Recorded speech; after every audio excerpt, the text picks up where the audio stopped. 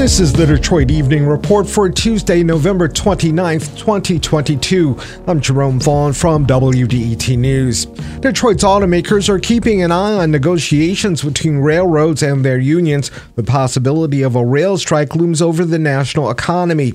A work stoppage could lead to additional supply chain issues.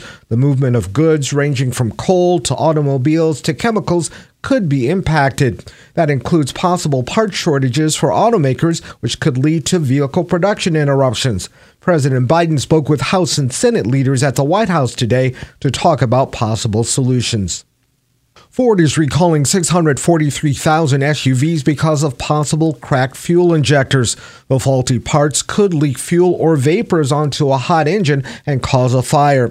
The recall includes Bronco Sport and Escape SUVs from the 2020 through 2023 model years. Ford says it has received reports of 20 fires caused by the problem, including 4 injury claims. The Dearborn automaker doesn't have a fix for the problem yet. Officials say affected owners will be notified by mail beginning next month.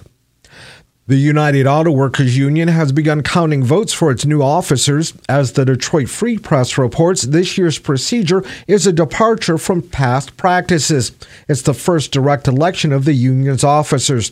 The usual process had been for delegates at a convention to select UAW officers. Individual members and retirees now make those choices.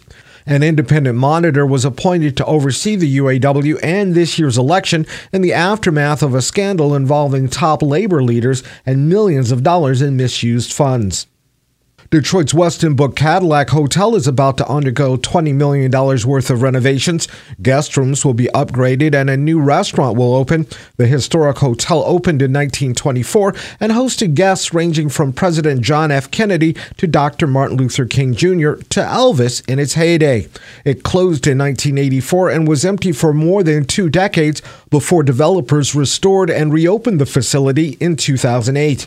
The latest renovations are set to be completed by the beginning of next summer. The hotel will stay open during the updates. Gas prices in Metro Detroit are slightly lower than during the Thanksgiving holiday week. The average gas price in the area is now $3.42 per gallon. That's 15 cents lower than last week at this time. Fuel prices usually show a slight increase during holiday travel periods. AAA Michigan predicted 1.7 million Michiganders would travel during the Thanksgiving holiday weekend. And it's Giving Tuesday, the International Day of Generosity. Dozens of Detroit nonprofit organizations ranging from the Heat and Warmth Fund to local museums to public media stations are seeking donations to end the year in good financial shape. Giving Tuesday was created back in 2012 as a way to encourage people to do good.